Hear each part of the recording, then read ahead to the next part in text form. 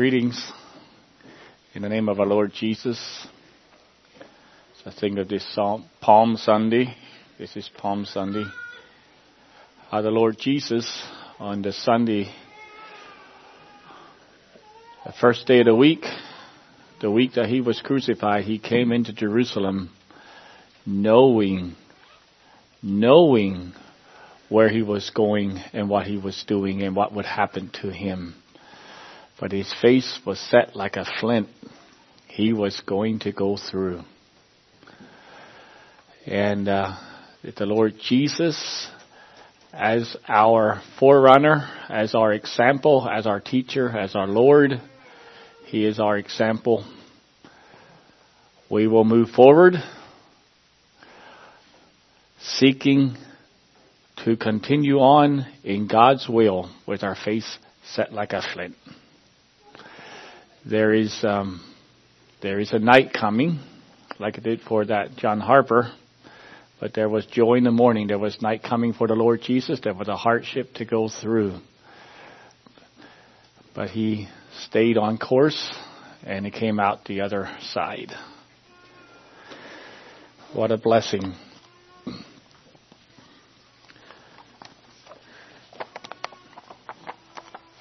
I actually do not have a message on Palm Sunday this morning. I think Myron, Betty, I don't know when you had about the Song of Degrees. Was that on Palm Sunday? Okay, I think so.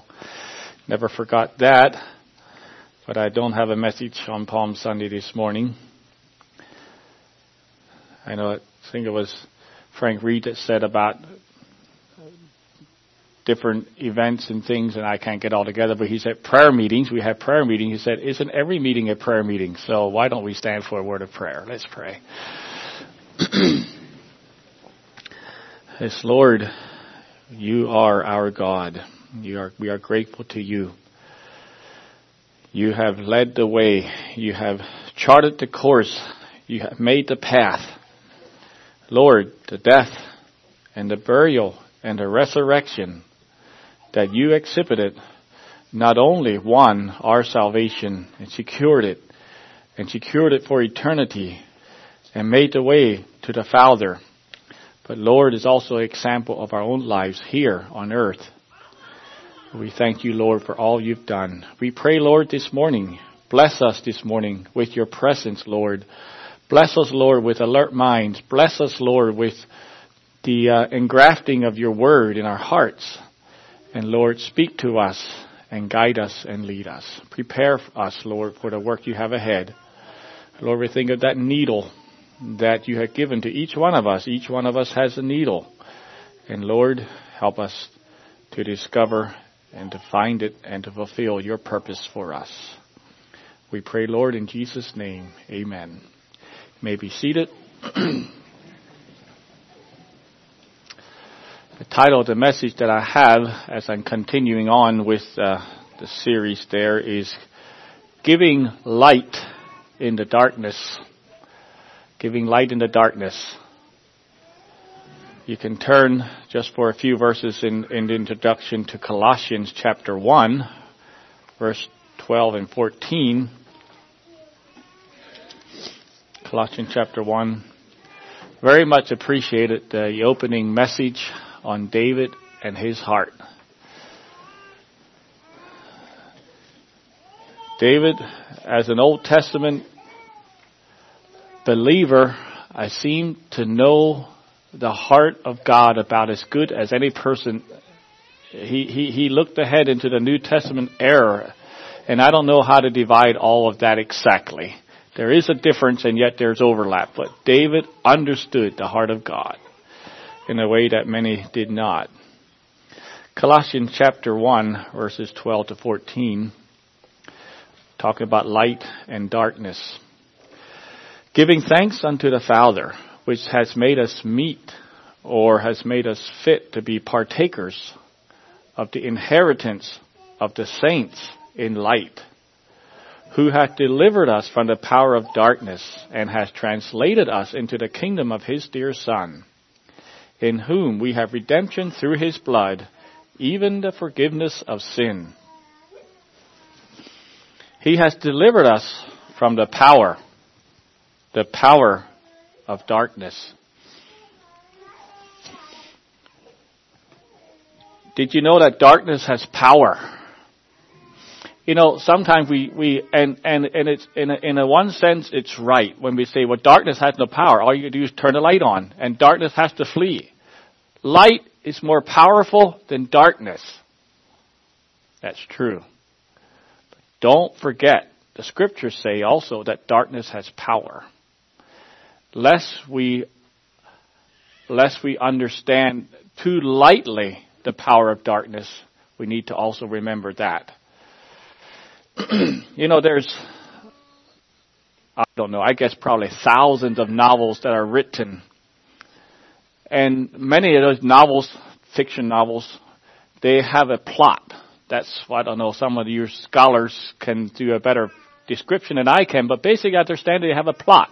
And when you have a plot, you have a villain and you have a hero and you have a good goal that the hero has in mind, and you have a villain who wants to disrupt that goal or has another goal in mind. And so you have this hero, and he has a goal in mind, but there's a lot of obstacles in achieving that goal.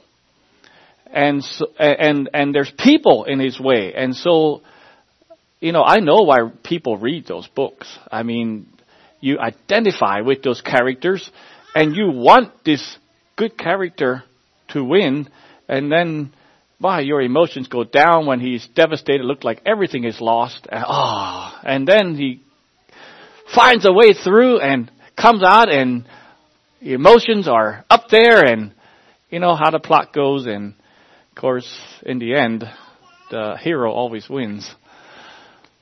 And you can actually amplify that if you put that thing in a movie, dramatize it, and that way you can see it. I don't really recommend reading fiction novels. Well, depending. Let me just say it this way. If you can imagine Jesus reading the books you read, then read them. If they are in line with his character and his mission, then continue to read them. But if they aren't, then die to your flesh and take up the cross and follow Jesus. But the whole point of that is there is a real life plot, and it consists of good guys and bad guys. It involves hostages and power and territory and allegiance. It involves risk and sacrifice and grueling conquest. It has victories and it has defeats. It's the cosmic battle between good and evil, light and darkness, truth and deception, righteousness and sin. There is a real life plot. And there's a prize. What is the prize in this plot? It's people. God made people for himself. God loves people. The devil hates God. He does not love people, but he hates God, and he does not want people to love God. Because he hates God, he don't want God to prosper. So he gives people that which would keep them, what he thinks will keep them away from God. God is light. The devil is darkness. All his works are darkness. And people, billions of people, are in that darkness. We, every one of us, if you are in the light, you have first found yourself under the power of that darkness. And now that verse, for us who have found the light, giving thanks unto the Father, which hath qualified us to be partakers of the inheritance of the saints in light, who hath delivered us from the power of darkness and has translated us into the kingdom of his dear Son, in whom we have redemption through his blood, even the forgiveness of sin. And here's another verse. I'll read 1 Peter chapter 2, verse 9. But ye are a chosen generation, a royal priesthood, a holy nation, a peculiar people, that you should show forth the praises or the virtues of him who hath called you out of darkness into his marvelous light. The invitation came to us like it came to that man in that water that night. There's an invitation came to him to God called us. We were the ones in need. And God has the answer. So like after Adam sinned, what did Adam do? He hid. He hid in the darkness, basically, what he did. And God came calling and said, Adam, where art thou? It's God that comes calling for us. Matthew 4, 16 and 17. The people which sat in darkness saw a great light. And to them which sat in the region and the shadow of death, light is sprung up. And from that time Jesus began to preach and to say, repent, for the kingdom of heaven is at hand. So the call that God gives includes repentance. And that's what we heard this morning. It includes repentance, a clear, decisive change of mind and a change of direction and a change of allegiance. A forsaking of one thing so that you can embrace another. Light in the darkness. So as I continue with that essay by John Copeland, this morning we'll take a little bit of a turn. The first 2 points dealt with us. They were focused on ourselves. The challenges we face. And but this morning we will look at others. But I'm just going to very briefly over the other first two. The challenge number 1 was to build strong, committed church communities in an age of individualism and reluctance to commit. We need communities, and this is really dear to my heart, committed communities. The strength that comes from a community which is God's will rather than an individual believer. There is strength that comes when they are collaborating, encouraging, working together. And the 5 points that I had, that one message was the fellowship together, share together, mix together, think together, and blend together. Then challenge number 2 was to maintain healthy families where children grow up in the security of love and commitment. And one of the main things that I brought out was the word maintain. We largely have a structure in place. I have a coworker who, first day he went out with me in a job, we have a liftgate trailers, and we actually got to climb up on the back of the trailer. When you don't use the liftgate, you actually got to climb up, and there's no handles, and it's actually a acrobatic move. And I looked at this fella; he couldn't get up. He was not real tall, about my height, I believe, but he was overweight, way over 300 pounds, I'm sure. And he couldn't get up. I thought, how is this man ever going to survive? Then he told me, well, his pants were a little too tight. Next time he's going to use more flexible pants, and he got up. But then he told me, as we were going back and forth, he told me that he used to play soccer. And he was very good in playing soccer. In fact, he got a scholarship to go to a college to play soccer. I thought, wow, what happened? And then he told me this is what happened. He said, when I was in my freshman year in high school, my parents divorced, and I got depressed, and I just sat around home and drank chocolate milk and watched TV. And there's where he is. And I said, I gained weight, and I could never lose it.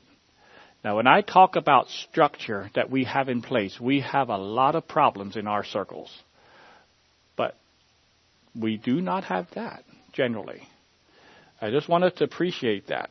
We can be critical if we want to, but we can be blessed. We should take what we have and we should build on it. Our home should be Holy Spirit filled home, not just home where you have a structure, but a Holy Spirit home, filled home where there is love and there's joy and there's peace and there's long suffering. And we should nurture our children and prepare them for a harsh world. So this morning we are ready for challenge number 3. And that is to minister to people around us whose lives have been broken by sin and adverse cultural circumstances. I'm going to read in 2 Timothy chapter 3, verses 1 to 5. And these are familiar verses. It's a prophecy by Paul as he was instructing his son Timothy. But know this, that in the last days perilous times will come. For men will be lovers of themselves, lovers of money, boasters, proud, blasphemers, disobedient to parents, unthankful, unholy, unloving, unforgiving, slanderers, without self-control, brutal, despisers of good, traitors, headstrong, haughty, lovers of pleasure rather than lovers of God, having a form of godliness but denying its power. And from such people turn away. Let me read that in a paraphrase. It will strike us a little different. Don't be naive. There are difficult times ahead. As the end approaches, people are going to be self-absorbed, money-hungry, self-promoting, stuck-up, profane, contemptuous of parents, crude, coarse, dog-eat-dog, unbending, slanderers, impulsively wild, savage, cynical, treacherous, ruthless, bloated windbags, addicted to lust, and allergic to God. They'll make a show of religion, but behind the scenes they're animals. Stay clear of those people. Now, if you are aware of the nation we live in, you would realize God actually can hit it right on the spot. God hit it right on. Don't be naive. Now, it's interesting that he tells us to disassociate ourselves from them. Avoid them. Stay away from them. It matters not if they are liberal or conservative or godless. Don't mess around with them. God said that. Now, if you're like me, you're going to think, well, now, how does this work? We are supposed to be a witness. We're supposed to go out. So on the one side, we're be witness. On the other side, God says, stay away from him. Aren't we supposed to be witnesses, calling people out of darkness? How are we supposed to do that if we avoid them? If someone is disobedient to their parents, should we just now steer around them? Are we to reject them as a person? Well, I'd like to bring a little balance to that one. It's in 1 Timothy chapter 6, the other letter that Paul wrote to Timothy. 1 Timothy chapter 6, verse 3 to 5. If any man teach otherwise, and consent not to wholesome words, even the words of our Lord Jesus Christ, and to the doctrine which is according to godliness, he is proud, knowing nothing, but doting about questions and strifes of words, whereof cometh envy, strife, railings, evil surmising, perverse disputings of men of corrupt minds, and destitute of the truth, supposing that gain is godliness. From such withdraw thyself. These people have rejected evident truth. They are not just on the road to hell, they are on the highway to hell. They are now the devil's pawns. and they are going to do the devil's work during their short lifetimes. And they are evangelistic. They would rather take you and me and our children along with them. Paul says in Ephesians that they have cunning craftiness and they lie in wait to deceive. Do avoid them. There are people we should avoid. So, what is the outcome of a society that includes self-absorbed, money-hungry, self-promoting, stuck-up, profane, coarse, and that list of people? Savage, cynical, ruthless, windbags, addicted to lust. Well, when you have a culture like that, you're going to have lots and lots of people that are called, whose lives have been broken by sin and adverse cultural conditions. They are many of the people that we meet. They're not in Central America, but they are, and Africa, or Russia. They are here in the USA, in Pennsylvania, in Lebanon, and in Schaefferstown. Broken by sin, not necessarily their own, though that as well. But they're broken by the adverse cultural conditions that they grow up in. Many find themselves in despair and hopeless and broken. And here is some of John Copeland's words. There are crisis needs, chronic needs, emotional needs, and multiplied unhealthy and sinful behaviors. People struggle with depression, suicidal tendencies, neglect, abuse, hyperactivity, eating disorders, self-manipulation, anxiety, panic attacks, and all sorts of personality and behavioral disorders. Has it ever been this bad before? What do you think? These are our people in our nation, our neighbors.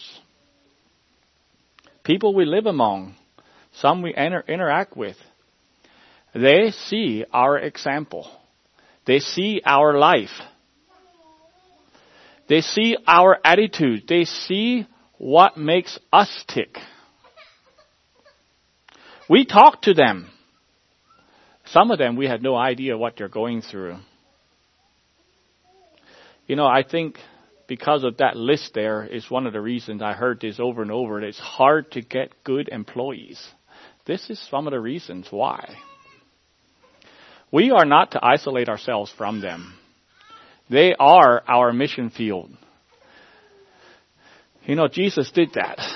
You know, he met the woman at the well. 5 husbands. Well, maybe nothing new under the sun after all.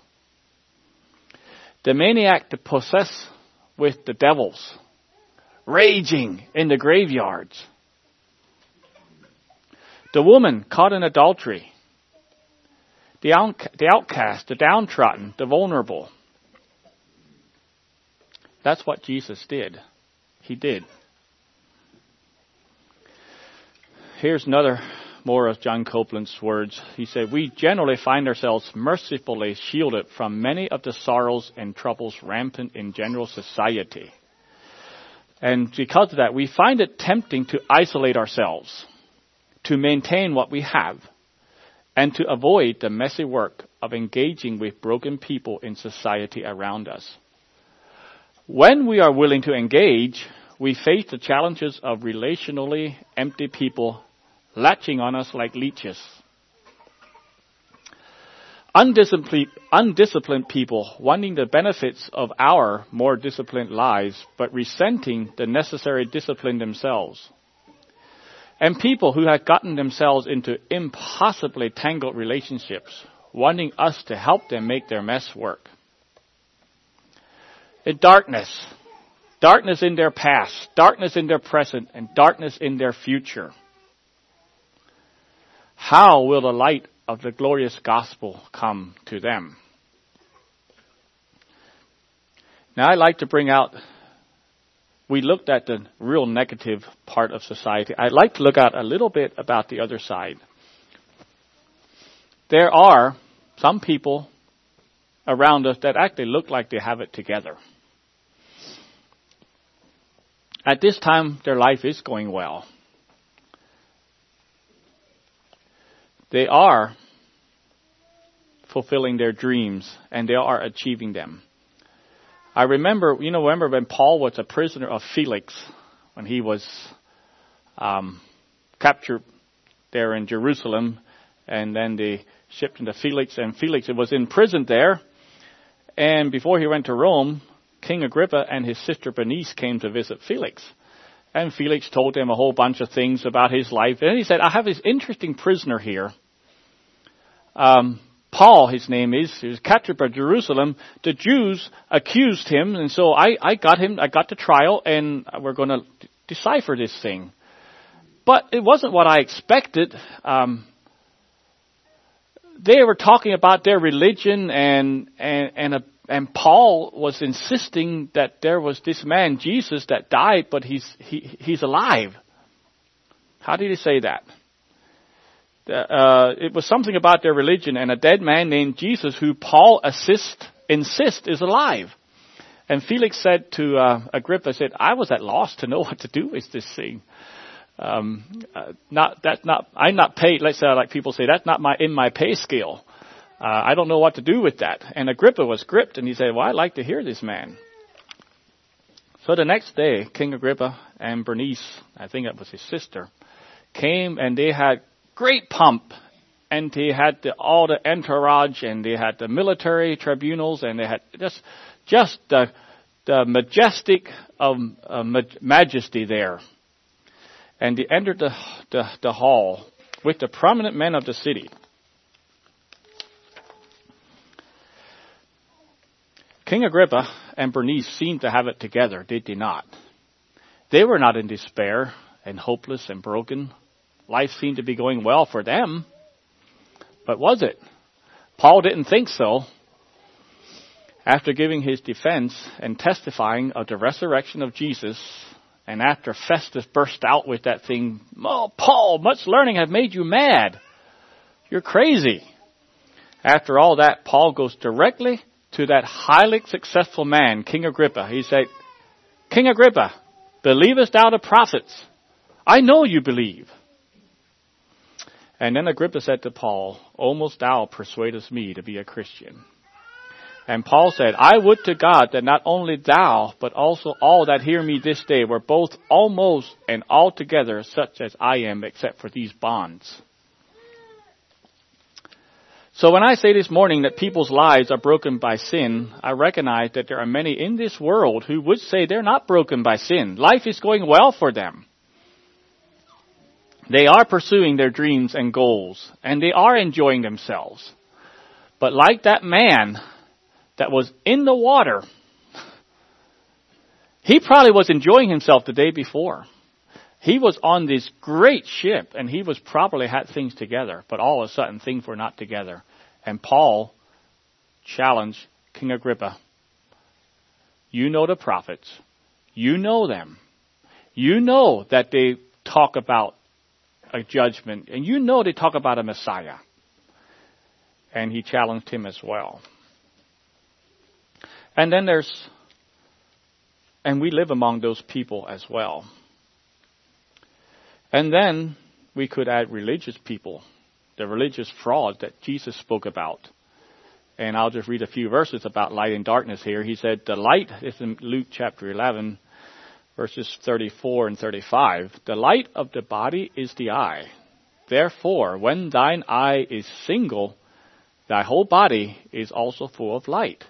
But when thine eye is evil, thy body also is full of darkness. Take heed, therefore, that the light which is in thee be not darkness. You're a religious person. Make sure that the light in you is not darkness. Make sure your eye is single. So, many kinds of darkness, but this morning, challenge number 3, to minister to people around us whose lives have been broken by sin, and adverse cultural circumstances. How do we begin? It would be interesting to know how you all would answer that challenge. Here's the challenge. How would you minister to the people around us? Maybe I should ask the question, how are you ministering to people around you? Those who are not Christians or not true Christians. The road from Eden has come a long way. The pure image of God has been extensively marred in many people. The worldview, the values, the standards, the behavior, it's all twisted up.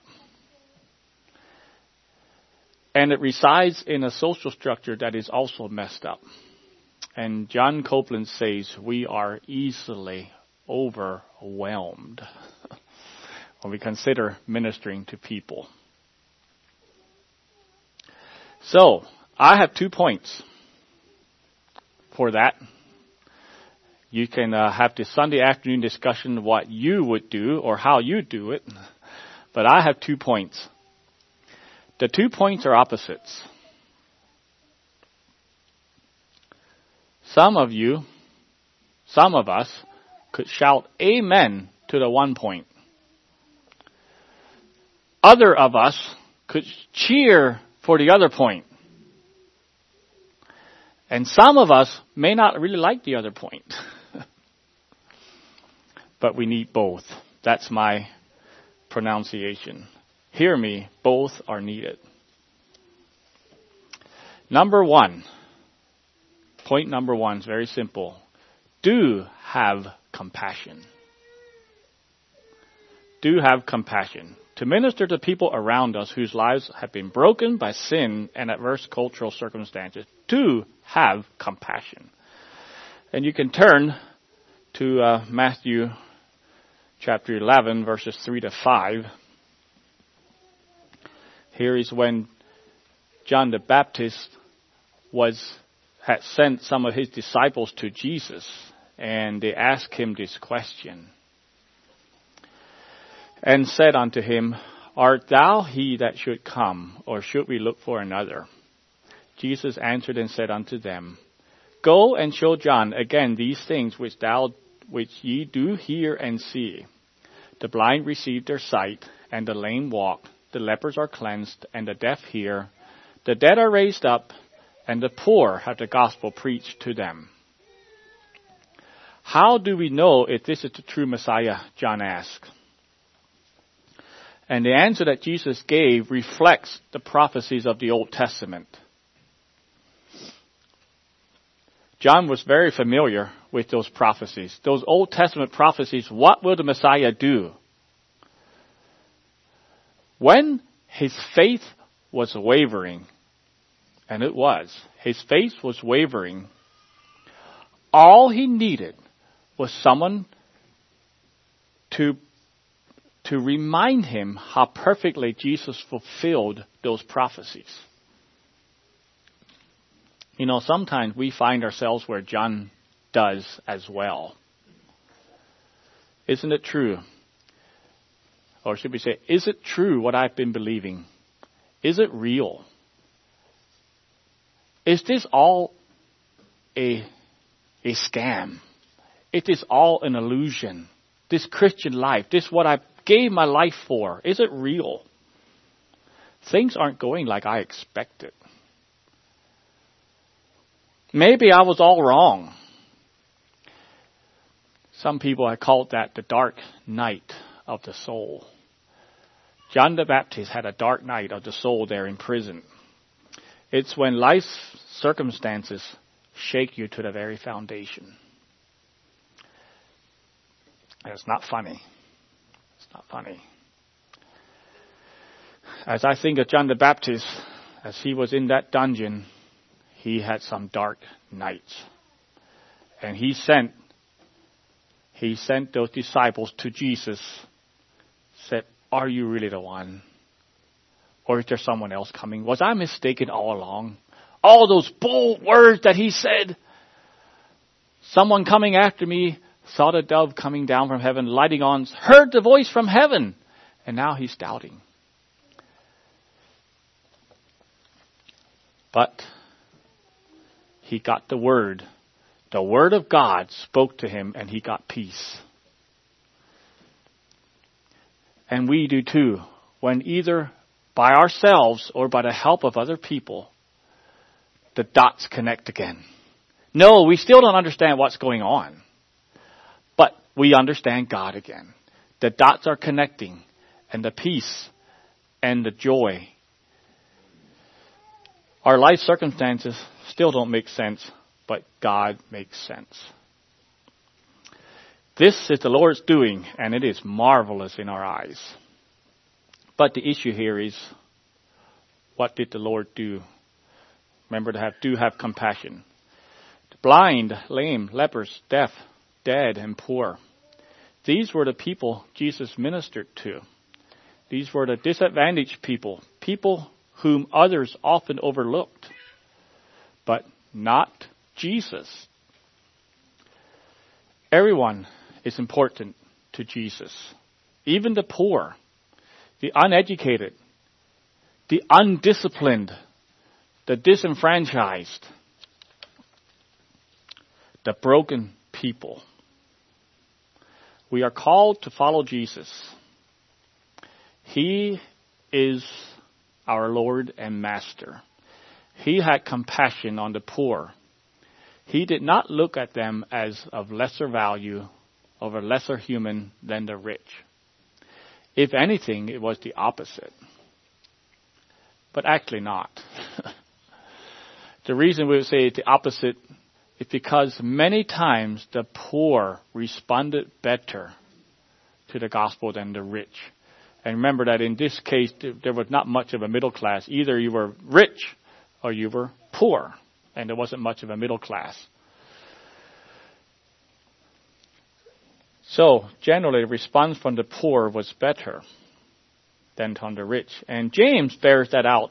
James bears a tendency that we have. And I like to read that. In James chapter 2, verses 1 to 9. And as you're turning there, I guess I probably have to make a disclaimer. As we are ministering to the poor, I'm again giving structure and not the details. At least not this morning. I don't know if there'll be details coming in another message or not. James chapter 2, verses 1 to 9. I like to read this familiar passage concerning having compassion on the poor. My brethren, have not the faith of our Lord Jesus Christ, the Lord of glory, with respect of persons. For if there come unto your assembly a man with a gold ring in goodly apparel, and there come in also a poor man in vile raiment, and ye have respect to him that weareth the gay clothing, and say unto him, Sit thou here in a good place, and say to the poor, Stand thou here, or sit here under my footstool, are ye not then partial in yourselves, and are become judges of evil thoughts? Hearken, my beloved brethren, hath not God chosen the poor of this world rich in faith, and heirs of the kingdom which he hath promised to them that love him? But ye have despised the poor. Do not rich men oppress you, and call you before the judgment seats? Do not they blaspheme that worthy name by which ye are called? If ye fulfill the royal law, according to the Scriptures, thou shalt love thy neighbor as thyself, ye do well. But if ye have respect of persons, ye commit sin, and are convinced of the law as transgressors. The poor. But don't disdain the rich either. That is implied, and you talk about not respecting persons. Our tendency is usually to look down on poor people who don't manage well or who have various issues and problems that we perceive anyhow that they have. But interestingly enough, today there is a large swath of society that disdains the rich. It is despising of the rich. And that's a topic of itself, which I'm not going to go down that rabbit trail. But just to say that it exists, And it's also sinful to disdain the rich. Well, since John Copeland says it better than I will, and I will quote him as far as ministering to the poor. Jesus said he would build his church. As we look at Jesus' own ministry, we find encouragement that he didn't try to change broken systems or to create perfect social circumstances. He ministered to people one at a time. He engaged with them, spoke words of truth and healing, refused to let people simply use him for their selfish purposes, called them from their selfishness into the good ways of God, and walked with those who were willing.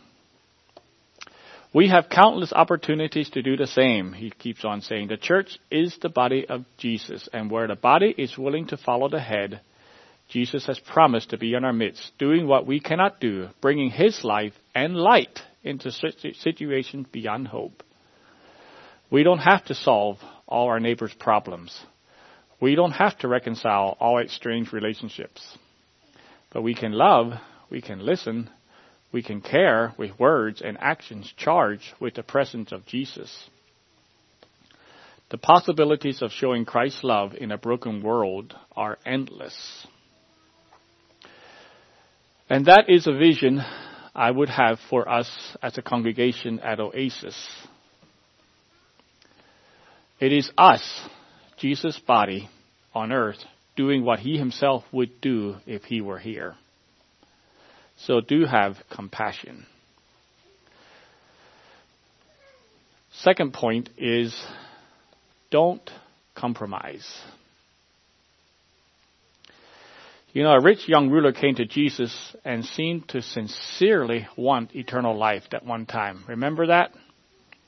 After some interaction, Jesus said, it's in Mark 10, Jesus, beholding him, loved him, and said unto him, one thing thou lackest, go thy way, sell whatever thou hast and give to the poor, and thou shalt have treasure in heaven.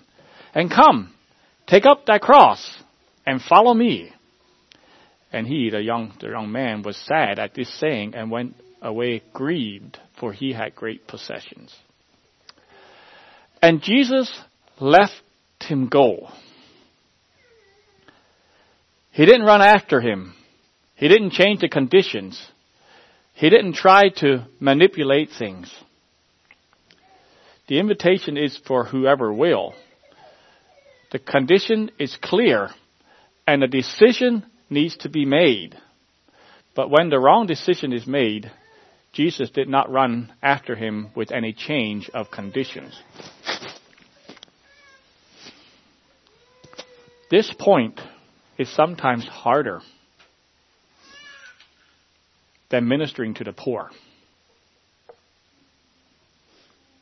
Just as there are a large swath of so-called Christians who ignore the poor, so there is just as large a swath of Christians who compromise in various ways to make it easier for the seeker.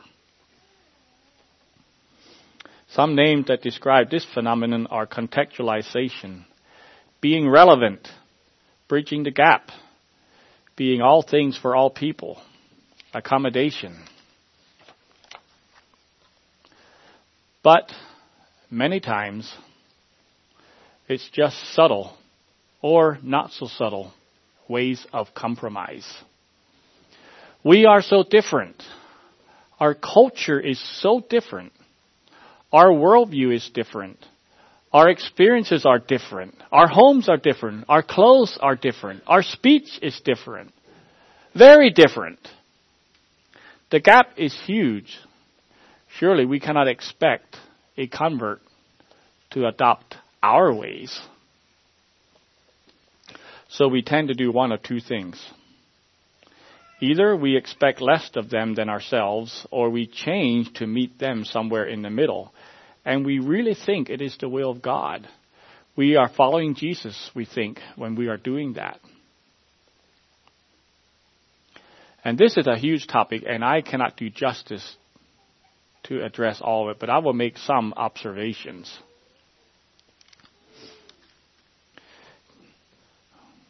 one observation, of course, right off the top. Jesus never compromised. He didn't. But I recently read an article from a sociological perspective. So you have to recognize it's from a sociological perspective. People look at society and look at trends and they make decisions. And so that's from that perspective. And the title was The Demise of the Mainliners. Mainline churches. The question was asked, why are the conservative churches growing and the liberal churches dying? The observation was made, this article was written because in 7 years' time, from 2007 to 2014, the mainline churches lost 25% of their members in 7 years. All the churches that are in this town are mainline churches. The Lutheran Church, United Methodist Church, and United Church in Christ are all mainline churches. Those are the denominations that have lost 25% in 7 years' time as a whole. Why are they dying? There are many reasons. The one I'm going to bring out is this. These denominations have historically adapted to the culture. They have emphasized accommodation to the culture. They have adapted to the times. They were not distinctive from the larger culture, and they did not demand as much from their members. And in time, they became irrelevant. Their acceptance of a more secularized priority system simply hasn't worked. They became so much like the larger society that individuals stopped seeing any real reason why they should attend those churches and organizations. Conservative churches stood their ground on moral and social issues. As the culture shifted, they became more distinctive and countercultural. They made demands on their members. They stood for truth and refused to move. And in doing so, they became relevant to those searching hearts who were looking for something real. There was an article that I read some years ago that I looked and looked, but I could not find it. I saw it in a book, and I think maybe it's in the library at Harmony. I'm not sure. It was in the back end of a historical book of some kind, where it talks about the Mennonite eclipse. I don't know if you know it, but there are millions of Mennonites across the world. In fact, there are probably more Mennonites in Africa than there are in the United States. Maybe you didn't know that. But, there was the Mennonite Church has sent missionaries to Africa for decades and decades, and there's lots of churches established. And this was, of course, from someone from the liberal perspective of the Mennonite Church. And this article was specifically about an uncomfortable truth. That he said we, and when he was saying we Mennonites, he was talking about they as a group, the liberal ones. It's an uncomfortable truth. He said the trend is, and probably has passed by now because it was a number of years ago, the trend is that at some point the conservatives are going to outnumber the main lines. Because the graphs were going opposite. Said for all the missions and all the efforts and everything they've done, he said, the conservatives have been more successful in numbers than we real Mennonites. I would have liked to read a little bit of it, but I couldn't find it. We don't go for numbers. That's not our goal. Jesus did say that there will be few that are saved. He said to take the narrow road. And there's not many that will find it. He said something about, it's not that little flock. About the little flock, I can't think of the words, but anyhow, he cares about the small flocks. And we're not going for numbers. We go for faithfulness to the Lord. But evidence is clear over and over. Compromise always brings sickness and death. Even while it sounds so good and loving and compassionate. Conservatives, Making demands on the members of our churches should not be avoided as long as those demands are in keeping with our values. This does not mean we can demand anything from the members of our churches, but it does mean that we should feel the freedom to make demands when necessary. Compassion is a virtue, but compassion can be a vice when it is not balanced with other virtues. Compassion comes from that maternal instinct, and someone who has an excess of compassion will try to make it easier for a struggling one. Someone who has an excess of compassion will help a butterfly out of a cocoon and will destroy it. Conscientiousness is a much cooler virtue that is concerned about structure for a much longer period of time. Conscientiousness is a form of compassion because it demands things now for the benefit of the future. Conscientious people do not care so much how you feel. Just go and do it. They will whip you into shape. And now you know why both are needed. Dale Heisey said a statement that staggered me, and it actually has a set. In the Discipleship for Ministers Conference in 2017, and it's on the Bern Christian Fellowship. He had 4 messages on structure and life and structure. I recommend everyone to listen to them. But he made a statement that staggered me. He said, "You are not fit to be a pastor if you only look down the road 20 years." 20 years, that's a long time. 20 years is gone in a blink. You are not fit to be a pastor if you only look down the road 20 years. You must see down the road to the marriages of the grandchildren of the young families, the marriages of the grandchildren of the young families in your fellowship. You know, under that condition, I'm not fit to be a pastor, because I thought 20 years was that's about what I had. But I intend to become fit to be a pastor. Of course, we don't look at men to verify us, but it's a thought. And the thought is, you must see down the road. You must see trends. You must see things. And you need to make decisions today for 20, 30, 40, and 50 years down the road. You need to make the decision today for that time. So, we are looking at accommodation to the poor and the hurting and the needy in our society. We reach out to them. We want to help them. We want to give them the gospel. But if we try to make it easy for them, if we compromise, we will destroy the very structure that enabled us to reach out in the first place. Compromise eats away at the structure like termites, unseen at first, but devastating in the end. It is harder to integrate seekers into a disciplined body of believers than it is to compromise. It requires more, not only of them, but also of us.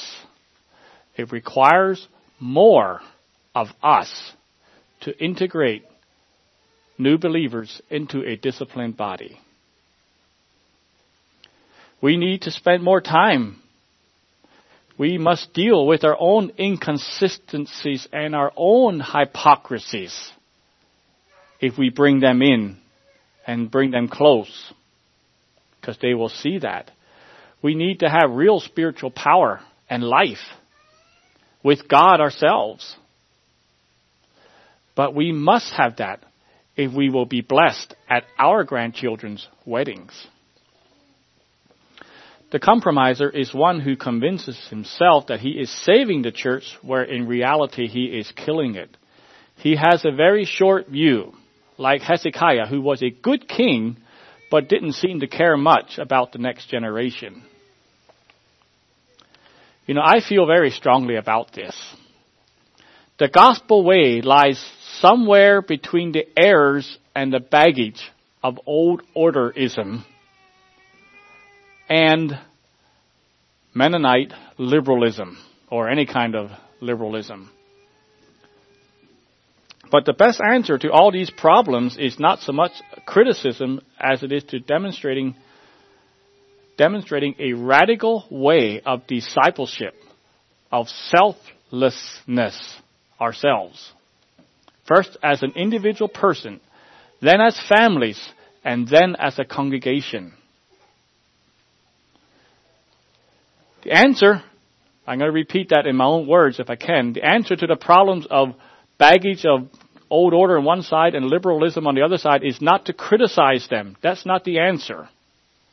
The answer is to be truly a sold out believer in the Lord Jesus Christ yourself. That's a radical way of discipleship. Talk is cheap. Shouting hallelujah is easy. Godly behavior is not. Nor suffering for godliness. One of the reasons the Anabaptists mushroomed at the beginning is because of the glorious dying the public witnessed. People were strongly attached to a faith worth dying for. In their heart of hearts, people today are looking for a cause worthy of dedicating their lives to. Something bigger than themselves, something authentic. They are often looking for something countercultural.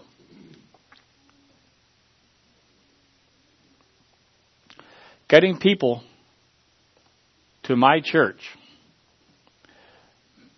matters less than people seeing Christ living in me. In our dark world, the Christ life shines brightly wherever it actually exists. And the world is hungry for authenticity, not religious talk and compromise. This past week we went out for supper with someone, and he gave me a list of 3 oxymorons. I thought I'd like to read them. An oxymoron is something that doesn't fit together. And I thought it would fit in right here. Oxymoron number 1.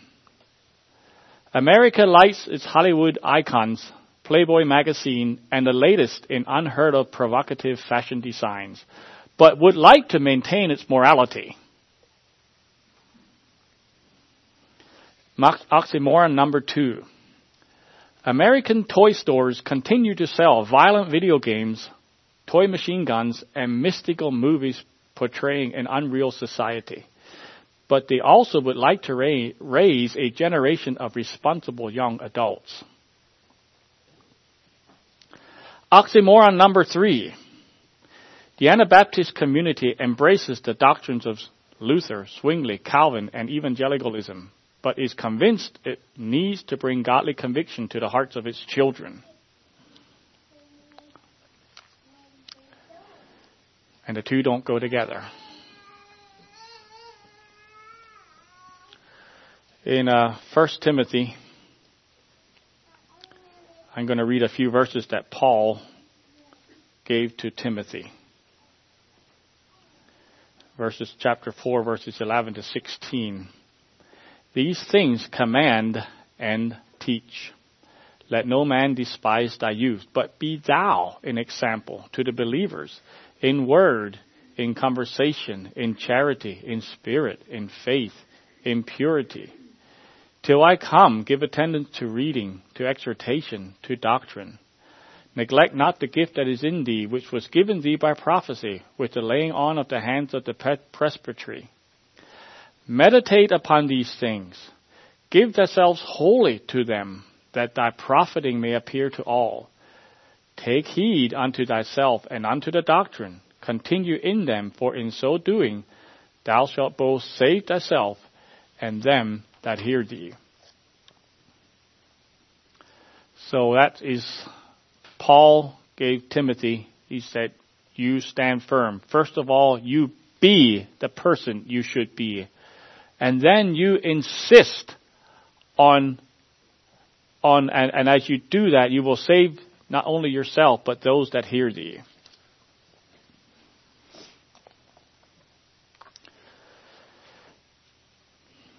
As we think about don't compromise, as I have one other, this is something that I read when I was out in Indiana at the meetings, and I had a few messages I read. I read this, and I thought it's fitting for right now. Somebody in a blog had some questions about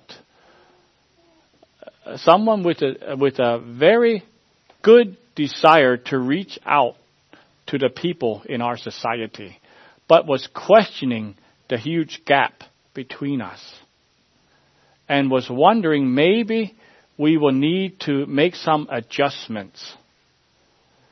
Maybe we are holding certain things too highly, and maybe we need to adapt. Maybe we need to become more relevant. And here's a response by a man that most of you probably know, but I won't identify him now. So here's the answer. Interesting. We heard the same reasoning 45 years ago. The big cry then was relevancy. The result of that push for relevancy is the Mennonite Church USA. At that time, the people who understood looked aghast at the old order, smiled, and knew that they would soon dry up and blow away. 45 years later, the tables are turned, and it's the old orders who are increasing in number while the relevant churches are declining in numbers.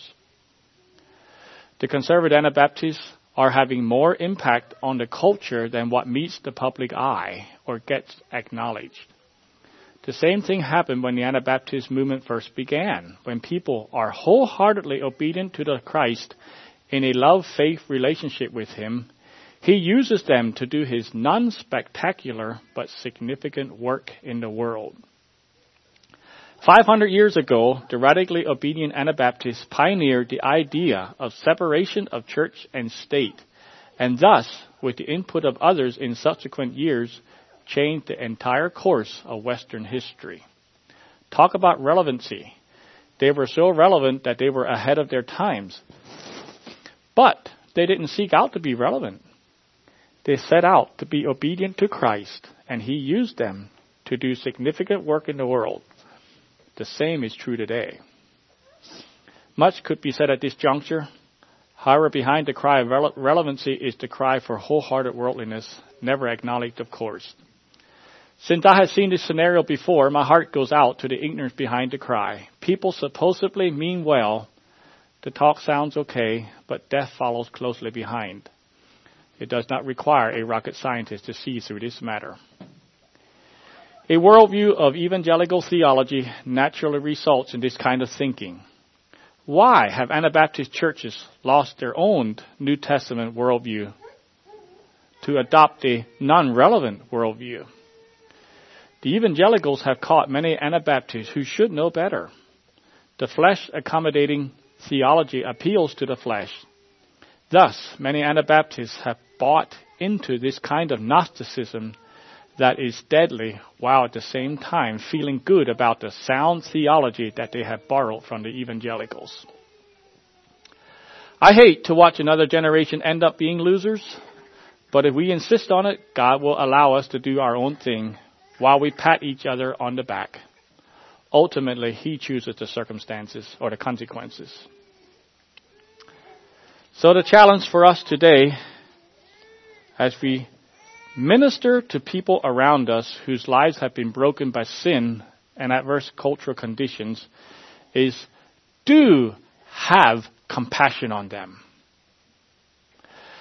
And don't compromise. That's my message this morning, the Lord's message for us this morning. May God bless you.